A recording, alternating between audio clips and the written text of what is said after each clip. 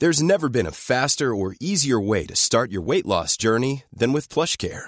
PlushCare accepts most insurance plans and gives you online access to board-certified physicians who can prescribe FDA-approved weight loss medications like Wegovy and Zepbound for those who qualify. Take charge of your health and speak with a board-certified physician about a weight loss plan that's right for you. Get started today at plushcare.com/weight loss. That's plushcare.com/weight loss. plushcare.com/weight loss. Hiring for your small business? If you're not looking for professionals on LinkedIn, you're looking in the wrong place. That's like looking for your car keys in a fish tank. LinkedIn helps you hire professionals you can't find anywhere else, even those who aren't actively searching for a new job but might be open to the perfect role. In a given month, over 70% of LinkedIn users don't even visit other leading job sites. So start looking in the right place. With LinkedIn, you can hire professionals like a professional. Post your free job on linkedin.com/people today. Many of us have those stubborn pounds that seem impossible to lose, no matter how good we eat or how hard we work out. My solution is PlushCare. PlushCare is a leading telehealth provider with doctors who are there for you day and night to partner with you in your weight loss journey. They can prescribe FDA-approved weight loss medications like Wegovy and Zepbound for those who qualify. Plus, they accept most insurance plans. To get started, visit plushcare.com/weight loss. That's plushcare.com/weight loss.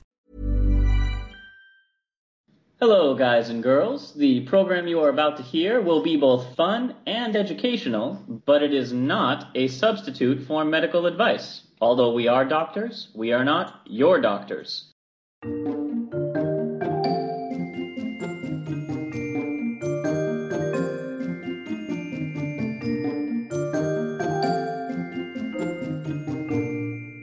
Hello, and welcome to Travel Medicine.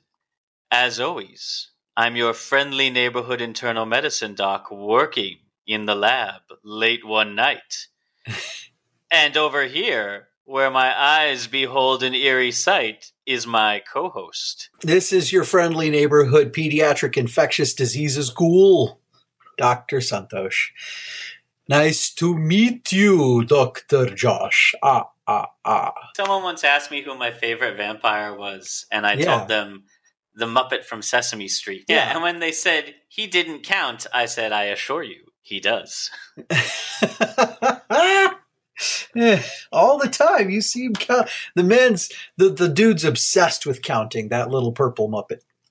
Do you know that is based on a superstition that vampires are obsessive compulsive? No, I didn't know that. Where does that come from?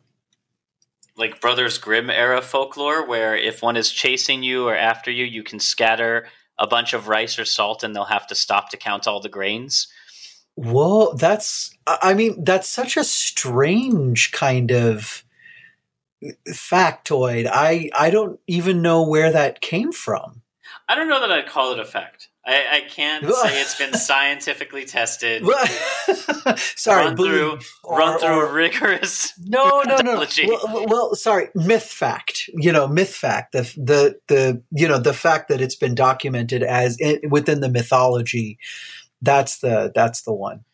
Well, as you may have guessed, boys and ghouls, this is time for our welcome back Halloween episode.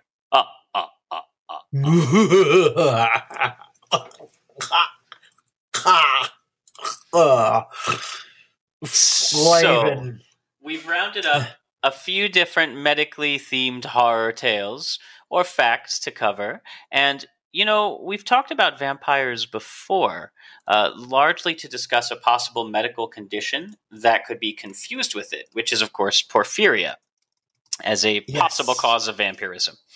Right. Highlighted in the amazing episode of Psych, where there was actually, they thought they were vampire hunting, but it turned out to be someone with a blood disorder. I mean, I guess you could see Psych, or you could listen to our Halloween episode that talks about the same thing. Do both. Then you'll be twice as happy. So we've discussed porphyria before, but let's talk briefly about why vampires are improbable, because they couldn't exist solely as bloodsuckers. Yes, that is my objection to vampire movies. I could feel just the stare you are giving me. is the matter with you? Yeah. Okay, fine. Okay, look, we've talked about porphyria as a cause of vampirism, and we've even talked about cooking with human blood as a replacement for certain proteins like eggs. Yes. For those of you just joining, boy, have you missed a lot in the last few years. Here's the thing. For anyone who's ever wondered, and let's face it, some of you probably have, human blood is just a poor nutrient source. It took a little while to dig up the actual information and facts on this, but by golly, wouldn't you know it, someone has taken the time to do this research. Oh, all right, golly. So it's about 60% plasma by volume, but only provides approximately 900 calories per liter. So a successful vampire, bare minimum, would have to drink about 2.5 liters daily. Liters. Yeah, that's that. Your 2 liter, by the way, if you're here in the United States, that's your standard bottle of soda. And most people don't even want to do the 8 glasses of water. Like, most people don't even drink enough water. So, which is a whole nother thing, by the way. You don't need 8 glasses of water. But we'll leave that for another episode. Drinking 2.5 liters of blood, and all that calorie is coming from circulating red blood cell protein. So there's no glucose or fat, unless I guess your victim is particularly diabetic. Yeah. You know, poor A1C. Right. Well, there are little glycoproteins and moieties on there. I will tell you, Josh, that, and also in order to break it down and to use all of that nutrition, they'd have to have, mutations to have the right enzymatic practices and that kind of thing. So, for instance, vampire bats that do drink blood, number one, they have really, really cool stuff in their saliva that prevents the blood from clotting, so they can lap it up, and that kind of thing, which is, we've talked about that before. But the other part of it is that you can't necessarily get access to all of that nutrition because you don't have the right enzymes to digest the cellular material or some of the other proteins. So it just gets kind of locked up, and then you basically just poop black. It just gets all lost. Sure. Well, okay, let's look at some of the individual things you need. Let's start with, say, vitamin C. Yes. Because that's the worst case example, because we can't manufacture or store it. That's why it's a vitamin. It's vital. It's there are some of these micronutrients we can somewhat kind of thing, but you're right. Vitamin C we need to get externally. So the average blood levels of vitamin C are around 5 milligrams a liter, and the World Health Organization recommends about 45 milligrams of vitamin C per day. Mm-hmm. So just to do basic, simple level arithmetic, you'd need to drink 9 liters of blood to avoid getting scurvy, which would give you so many calories that you'd rapidly become overweight. So, obese vampire! Oh, that makes or scurvy vampire. Well, that would explain why he's so kind of all the time. Just wounds open up way too easily, and he's just kind of rickety, and that Nosferatu can't kind of control himself. I just like the idea of a chubby vampire. Chubby vampire Josh is amazing. That made my whole day, because now it's just in my head. It's just like chubby vampire. Now the internet responded to that factoid by simply suggesting, of course, that the vampire doses their victims with lemons before biting them. So now your chubby vampire has a belt with a tool belt or a fanny pack with some lemons, because this would raise the serum levels to about 15 milligrams per liter, and therefore the 3 liters of blood would be just enough to meet those daily requirements. Chubby vampire! But it's hemoglobin, right? It carries heme. So what about the high iron content of blood? Right. So this is another problem. We are supposed to have a certain amount of iron that we need for the processes that we have. There is some that goes into the middle of the hemoglobin molecule. That's what actually helps us carry oxygen without getting poisoned by other molecules in the air. So, for instance, hemoglobin could potentially bind carbon monoxide as well. But the iron, the way it's shaped and everything actually helps us absorb the oxygen without carrying on these toxic things in the air. But you also have it as a cofactor for making energy and that kind of thing. If you have too much, though, you can get iron overloaded, and that can cause some very severe damage to you, starting with destroying your liver. Now, when you say iron overloaded, this is going to be something that occurs over time, and we'll circle back to that because healthy humans can tolerate up to about 45 milligrams of iron a day. We're talking about in one sitting and still have it be processed by your body. So you'd need to drink around 26 liters of blood to absorb that much. Forget about chubby vampire. One's... Now, I guess the internet could also come back with things like, do they have to only drink blood? Right, because that's also kind of a question of like that's pretty standard vampire lore. It's pretty standard. Like if zombies eat brains, werewolves change in a full moon. Like vampires drink blood. Like if they try to eat something different, they get like sick and they throw up or something. Like so, if they try to eat an orange, they and then that's the kind of thing. So I suppose that's so. So you're not going to overload on iron as a vampire, sure. And if you're carrying around a bunch of lemons or oranges on you to stuff into your victims, sure. But the real danger, same as for humans, salt, especially human blood. Yes. In the year 2020, human blood in general has about 9 grams of salt per liter. And that means those 3 liters you're drinking each day would give you around 4.5 times your recommended daily allowance, which would then give you dehydration and kidney failure if you didn't also drink lots of water. And even if you did, you'd still end up with high blood pressure. You'd probably end up on dialysis and just receiving blood through a much less fun method. Well, and then I guess you get blood anyway that way. Dialysis vampire. Josh, nurse, the machine is blinking. What does it mean?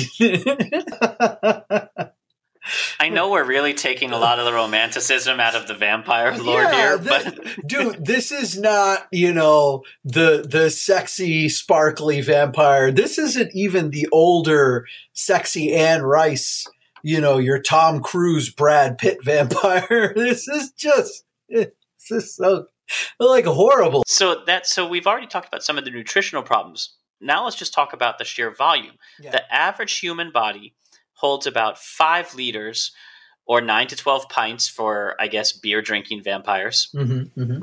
So just to meet those 3-liter requirements, vampires would have to kill a person every single day just to stay alive. Which is, by the way, that's fair. That's within vampire lore pretty well. The total number of intentional homicides in 2018 was about 5 per 100,000. Now imagine you have even one vampire killing a person every day. Think of the spike in the murder rate. Yeah, it would be absolutely insane, just astronomical. It's absolutely. And you'd have like chronic ketoacidosis. Yeah, that's true. That's true because you're not getting the sugar that you need. Oh my God, Josh, keto vampire. My carb count is so low. Basically, you're getting the equivalent of something like 2,000 transfusions a year and hoping that rejection syndrome doesn't destroy your food source. Oh my gosh. Tell me about rejection syndrome. No. Fine. Get it?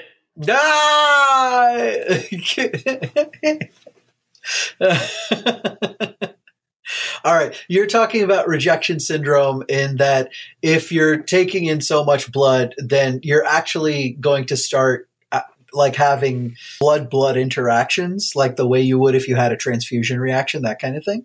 Yeah, so it even, blood's another organ, so think about not accepting any kind of transplant. Eventually, if you keep importing foreign blood into your body, whether you're an obligate hemophage and eat it, or whether you receive constant transfusions for people who have things like sickle cell disease or bleeding disorders, eventually your body starts creating antibodies to destroy blood transfusions. You have an invisible wall that shreds any and all blood attempting to come into you separate from the reaction. It just gets broken down. Right. So this is, as a, for instance, everyone listening, if you have hemophilia, for instance, or thalassemia, where you have to get these repleted blood transfusions, there comes a time actually when they start building up antibody, even if you have matches, because you start getting antibodies against these minor blood groups.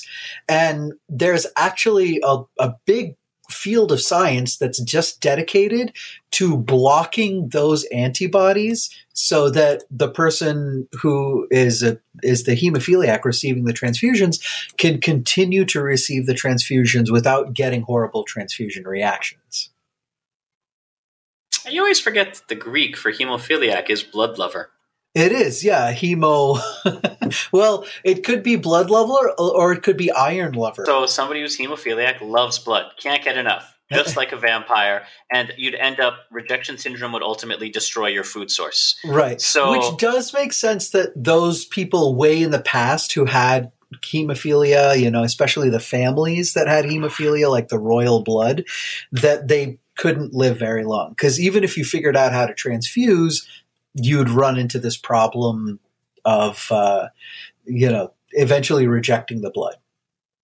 And probably before that happens, you get, over a long enough time, hemochromatosis, or a buildup of iron in the vessels like the liver and the lungs and the nerves. Right.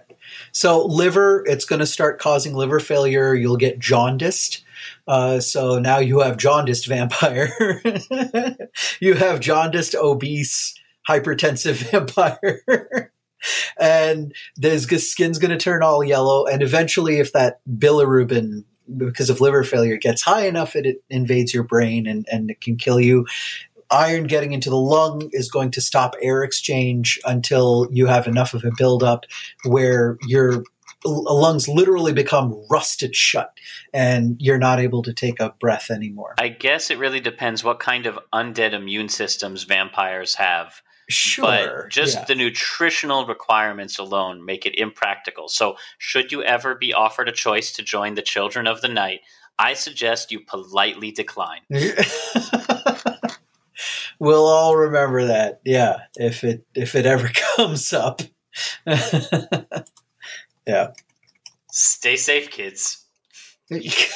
Are you a horror movie fan, Santosh? So we've had this conversation a couple of times. I'm actually not. Like, I don't enjoy just sitting and watching a horror movie for the fun of watching the horror movie. I will enjoy a horror movie with friends of mine who enjoy it. I don't get too scared or run away from it, but I'm also not one who's going to like chill out and just enjoy a horror movie. Are you easily spooked? I'll jump in, that kind of a thing, but it won't turn into the type of fear where I have to like shut it off or something like that. With the exception of some of the demons hiding below type of thing. What was that Denzel Washington movie where the demon was going from host to host? Oh, Fallen? Kept whistling that song from the Beatles, Time is on my side. Time is on my side. Yeah, that one, because it's unseen, like you don't actually see the monster, you just, like, it could be absolutely anywhere. I definitely had like a spooked moment after I saw that movie. So, yeah. Yeah, so I mean, you found that fairly spooky, frightening, terrifying. One might even say blood-curdling. And I think I might have had one blood-curdling scream. That movie, I found it blood-curdling. Well, Santosh, speaking of blood-curdling, it has been said, and not in the last 30 seconds alone, that horror movies curdle the blood. Sure. Can. Yeah. Apparently, that old wives' tale or old saying is onto something. The idea evolved from the idea that fear could curdle blood like milk or run the blood cold. Sure. But researchers from the Netherlands, of all places, decided to investigate. And they're like, we wonder whether it really can form more clots, which they say would be an important evolutionary benefit. So, as in the body is preparing for blood loss in life-threatening situations. Oh, I see. So in case you actually do get, you're being chased by your thing and you don't get killed, but you get chased down and you get slashed, and then you're still trying to get away. You're not going to bleed to death while running away. So, if you're being chased by a Michael Myers or a Jason or a Freddy, anyone who might cut you to the point where you would need fast clotting factors. Right. You're still trying to get away. You haven't been killed yet. And you're trying to run, and it would really suck to lose ground for something dumb like, you're low on blood. Now, full disclosure, this is a little bit of an older study. This was released back in around 2015 or 16. But still fun. The team gathered 24 healthy volunteers of approximately college age, small sample, to watch films and have their blood drawn. 14 of the participants were assigned to watch a frightening horror movie, followed by an educational, non-threatening movie about champagne. Okay, got it. About champagne. All right, okay. The other 10 watched the same movies, but in reverse order. The non-threatening champagne movie, followed by the horror movie. Right. So this is a way in psychology to provide a kind of one-to-one self-control. So where every person kind of acts a little bit like their own control, but you can do the comparison by comparing apples to apples. Like everybody was exposed to the same thing, just in the different order. The team then analyzed blood samples for, let's just call them fear factors. Yeah, sure.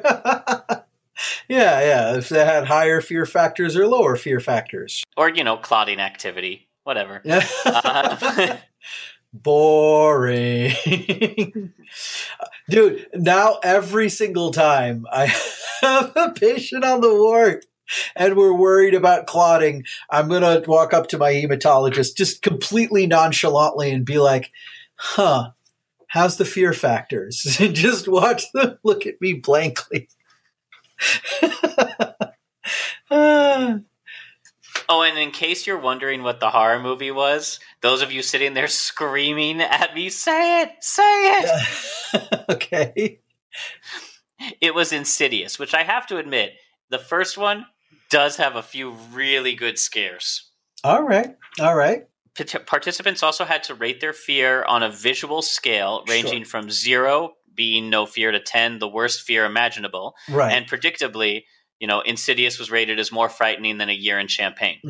Just looking at, there was a 5.4 mean difference in fear rating. There's a couple people who are just terrified of bubbly drinks. Yeah, it was just because that isn't as big as we would thought, right? Because you'd think that there should be a mean difference of somewhere on the order of like 8 or 9, something like that.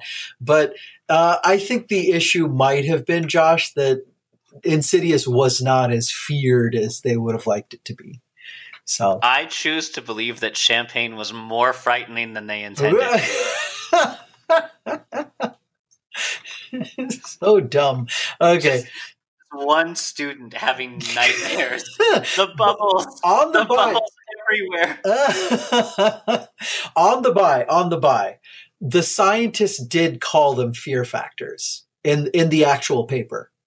So the primary outcome measures were markers or fear factors of coagulation. So throughout the entire article, they called them fear factors. We measured the fear factors, et cetera, et cetera. So the difference in coagulant factor or clotting factor 8, which was their most significant marker, levels before and after watching the horror movie was higher than for the champagne movie.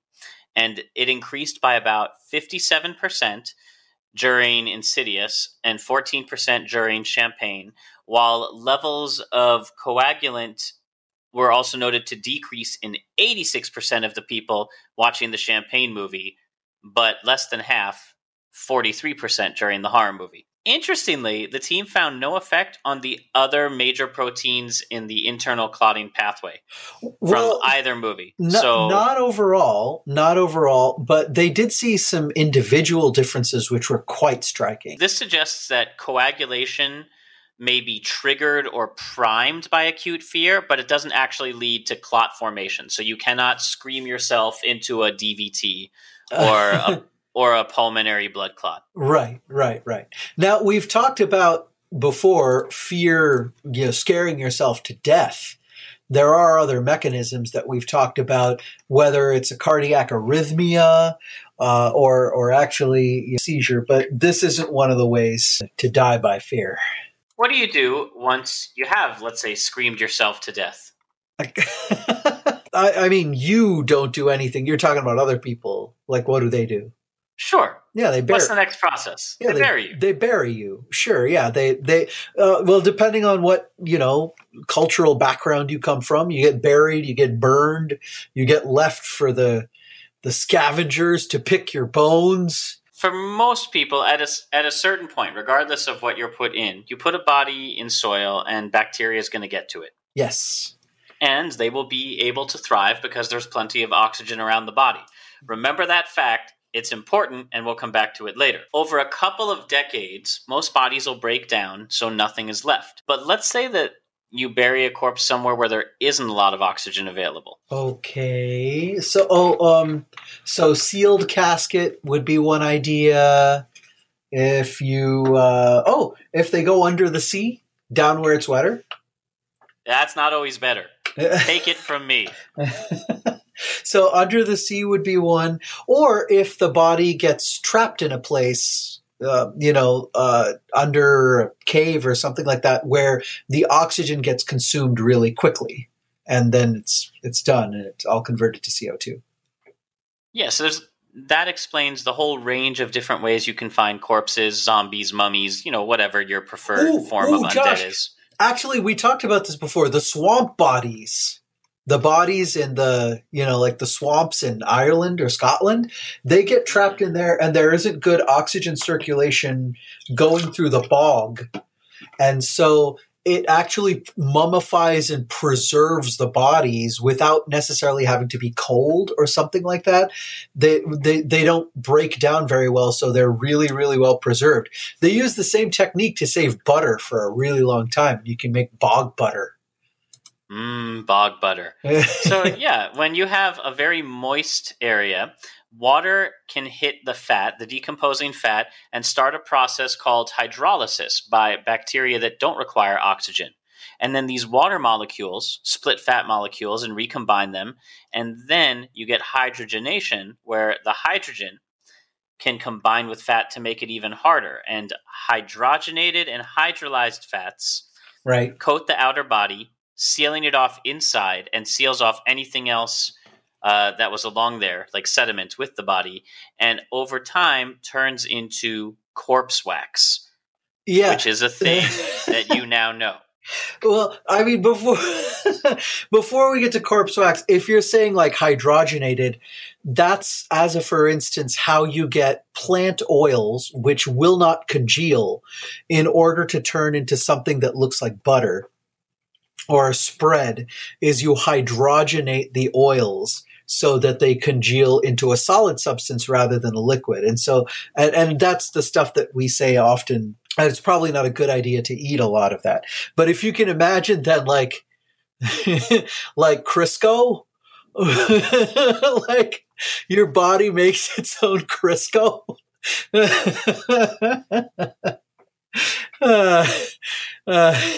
Just all over your guts. Now, this basically is another way of mummifying people that the body does itself. It preserves it very well. Yeah. And over time, a few scientists, because there's always a few, devoted time and effort into replicating that and figuring out how to make it intentionally. And the name of this process is adipocere, or saponification.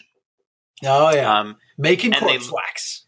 And they started with pigs and looked at how that developed wax under the right condition, but others threw caution and presumably gag reflexes to the winds and rounded up human tissue. And they looked at pH levels, temperature, soil types. There are whole body farms, which we'll talk about in another episode, devoted to essentially forensic medicine and looking at how humans decompose under different conditions. But ultimately, they found the best way to grow corpse wax on the quick and cheap was, ready for it? Tap water. Tap water? Tap water. Submerge a body in warm tap water for 18 months and corpse wax will begin to form. And the temperature doesn't even have to be that well controlled. Anything from 21 to 45 degrees centigrade will get wax going, and in 18 months there'll be a coating visible. Gotcha. Oh, okay. So there's enough, probably just salts and stuff like that in the tap water in order to allow for the saponification? Yeah, in most natural tap water. Now, this is pretty much everywhere, so it's not something that you can remove from it. This is not a Flint, Michigan situation.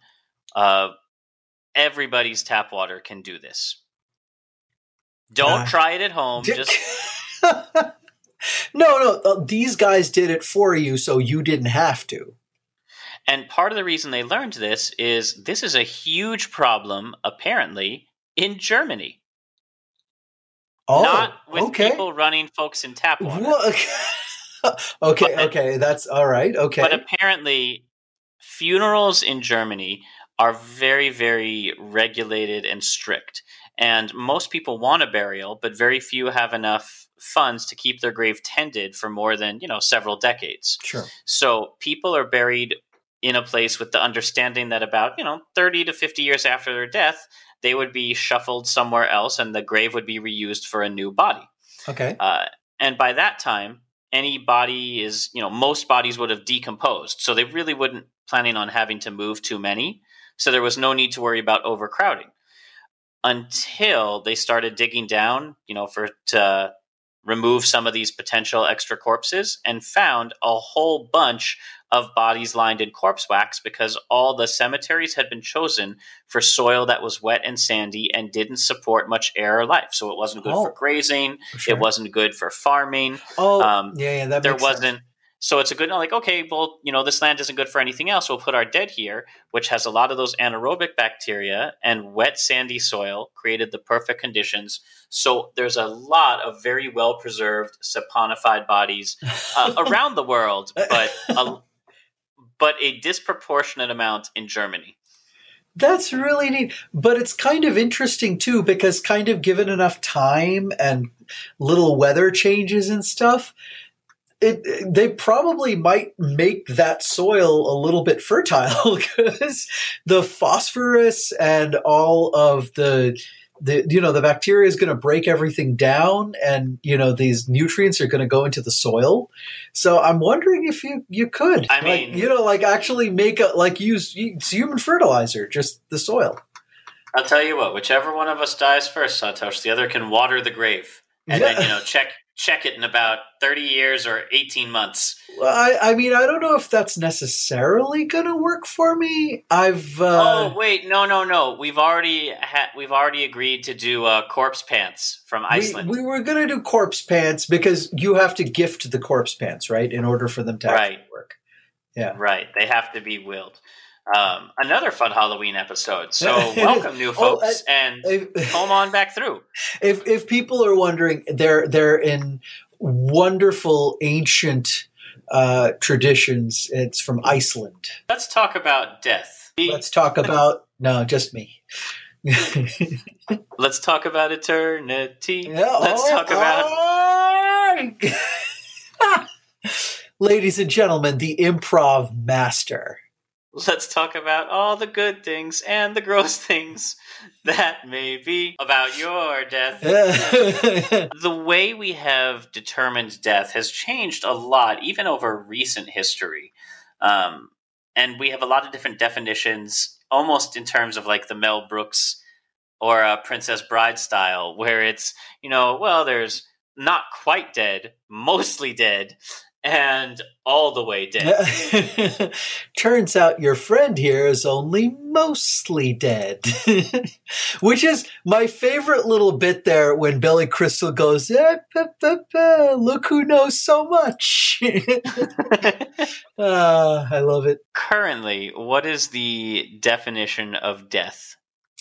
So we define it in Western medicine right now, not just as the cessation of breathing and the heartbeat, but the real gold standard that we look for is the recognition of whether or not the brain is able to perform certain actions. And this is usually where something like an electroencephalogram comes in, or an EEG.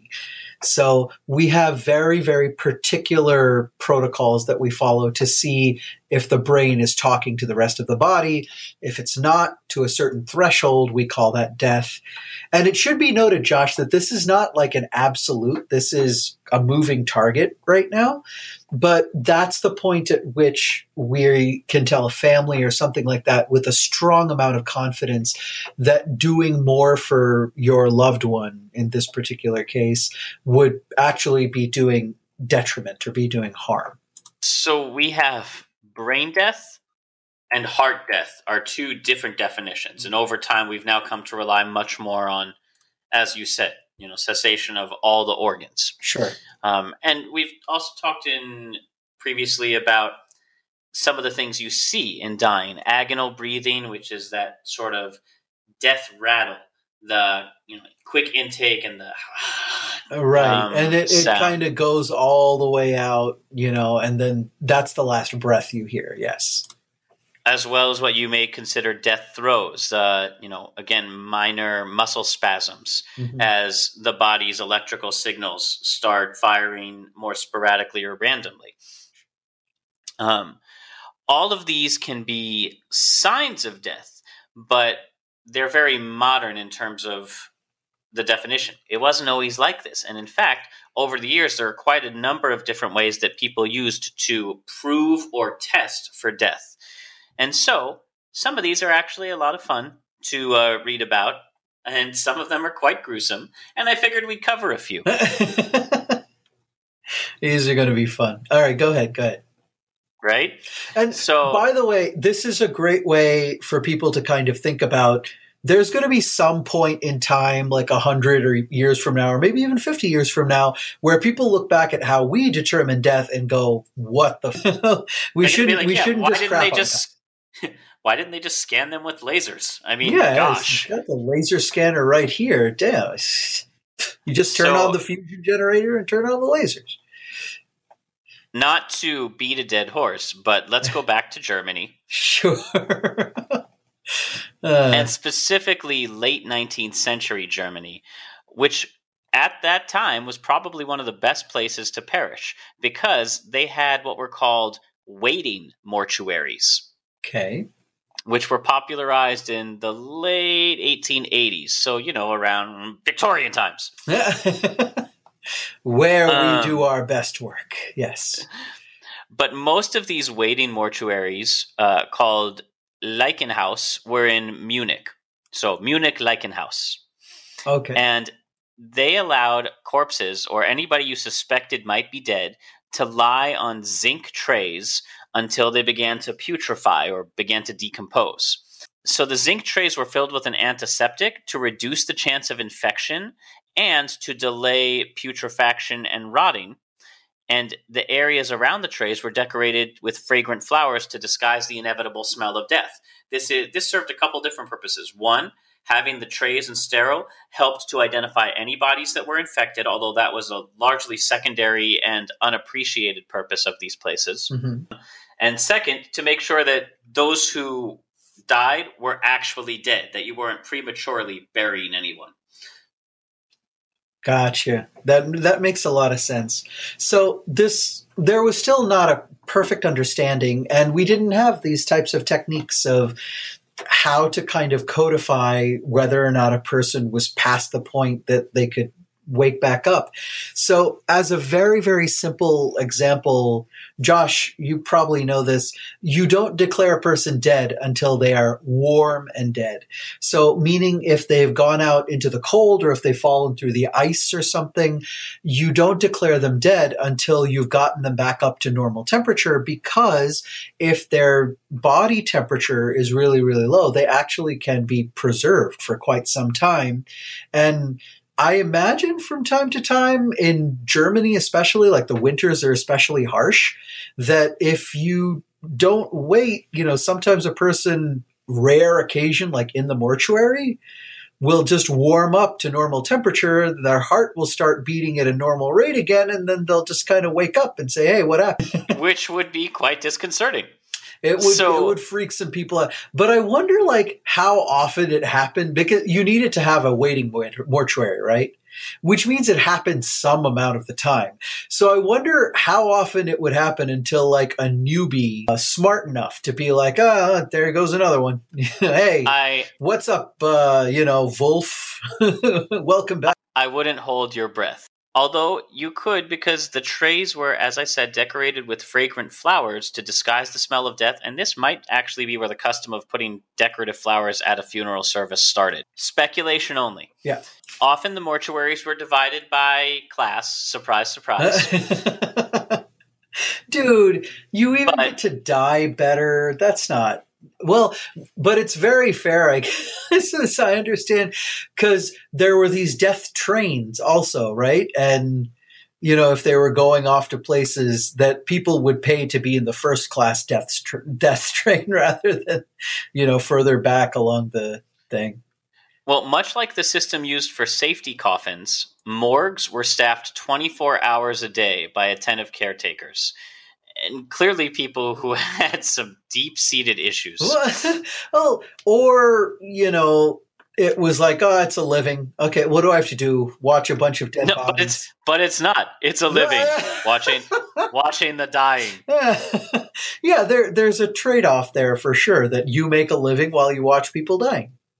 The corpses were rigged to bell systems that would alert the staff of a corpse's reawakening. Although the bloating process involved in a putrefying body caused a lot of false alarms. Sure, yeah, because if it just needed to tip something, instead of someone actively pulling on a rod or something saying ding, ding, ding. That has nothing to do with Saved by the Bell. That comes from boxing.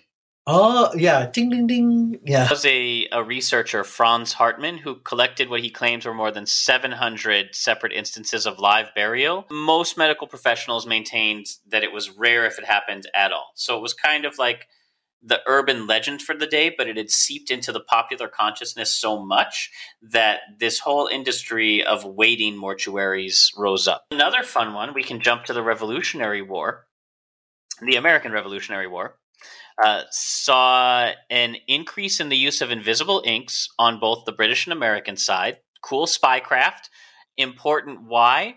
Well, because one of the ways to reveal it was to use the dead.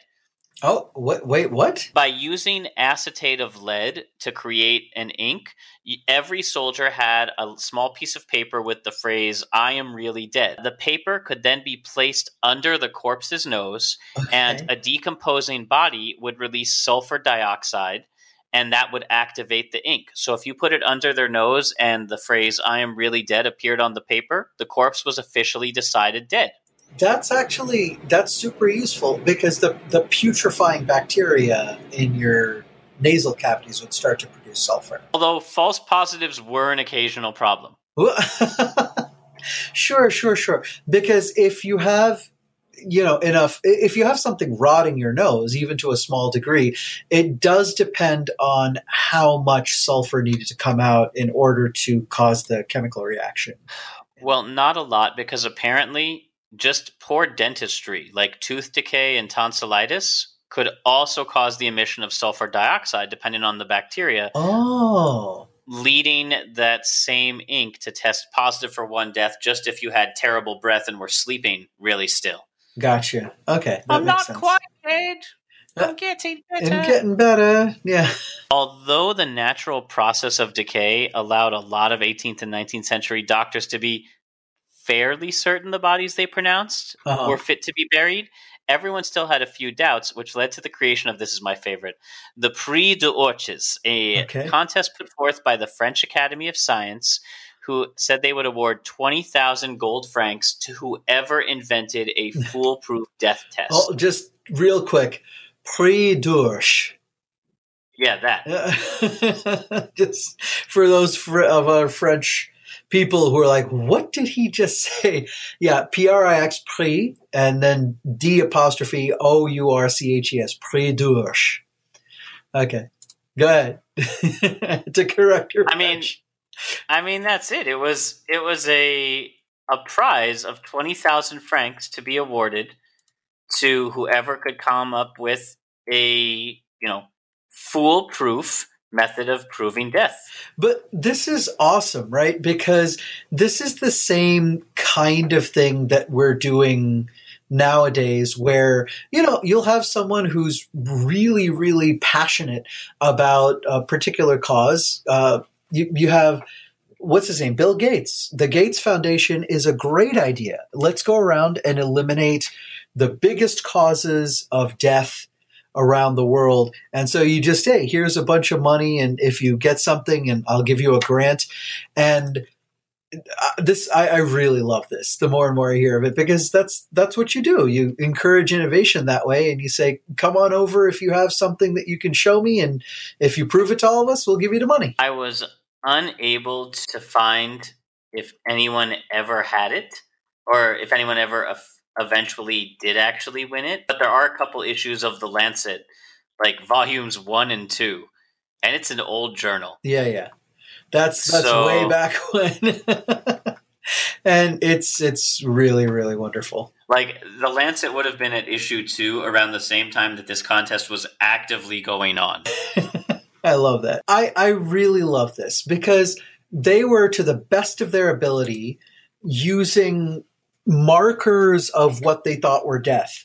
And, it's a pretty good rate of turnaround that say, if there's sulfurous stuff coming out of your mouth and nose, there's probably putrefaction going on, and putrefaction going on in the head is probably associated with death. I really love it. They were using the tools they had at hand to further their understanding and use that in a practical way, like on the battlefield. I really, really, really love it. Just on the by, the EEG, right, electroencephalogram that we have right now, it's the best thing that we have. It's that's how we're able to move the thing on the little measure of, death is now here. It's electrical death in the brain. And like I said before, 50 years from now, someone's going to come along and be like, dude, why did they just do this? And in fact, by that point, the EEG will be used to detect vampires hiding among dialysis patients. You don't have to use an EEG. You just look for fat, jaundiced things, and you just look at the teeth, and you go, "Oh, fangs! Get out of here, vampire! Get out of here!" Or you open the window. See who's visiting the dialysis center at night. Yeah. Oh, you're a bad person. But that's it for this week, the Halloween episode. Everybody, hope you are having fun watching spooky movies like Hocus Pocus or Nightmare Before Christmas, having some candy, and curdling that blood late into the night. Oh, yeah. Enjoy yourselves, guys. It's a beautiful time. I know you can't necessarily go out trick-or-treating, but this is a beautiful holiday. I mean, you know what? You can always stay home and do the MASH. What MASH would that be, Josh? The Monster Mash. It was a graveyard smash. That's it for this week. As always, this show is produced by help with that. As always, We love to hear your comments, questions, and feedback. This show is produced by me with a lot of help from Dr. Santosh and others. Our theme music is composed by Rachel Leisure. If you'd like to support us spiritually, emotionally, or financially, links to do that are in the show notes, along with links to some of the sources used researching this episode. And until next time, as always, stay safe, and if you can, happy travels. Bye, everybody.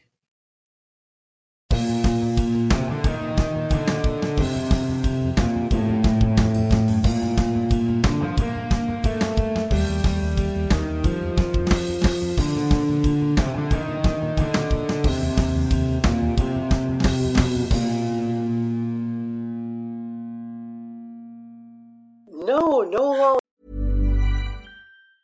Ever catch yourself eating the same flavorless dinner 3 days in a row? Dreaming of something better? Well, HelloFresh is your guilt-free dream come true, baby. It's me, Keke Palmer. Let's wake up those taste buds with hot, juicy pecan-crusted chicken or garlic butter shrimp scampi. Hello Fresh. Stop dreaming of all the delicious possibilities and dig in at HelloFresh.com. Let's get this dinner party started. Planning for your next trip? Elevate your travel style with Quince. Quince has all the jet-setting essentials you'll want for your next getaway, like European linen, premium luggage options, buttery soft Italian leather bags, and so much more. And is all priced at 50 to 80% less than similar brands. Plus, Quince only works with factories that use safe and ethical manufacturing practices.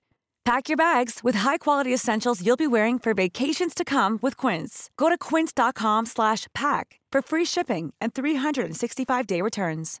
Imagine the softest sheets you've ever felt. Now imagine them getting even softer over time. That's what you'll feel with Boll & Branch's organic cotton sheets. In a recent customer survey, 96% replied that Boll & Branch sheets get softer with every wash. Start getting your best night's sleep in these sheets that get softer and softer for years to come. Try their sheets with a 30-night guarantee. Plus, get 15% off your first order at bollandbranch.com. Code BUTTERY. Exclusions apply. See site for details.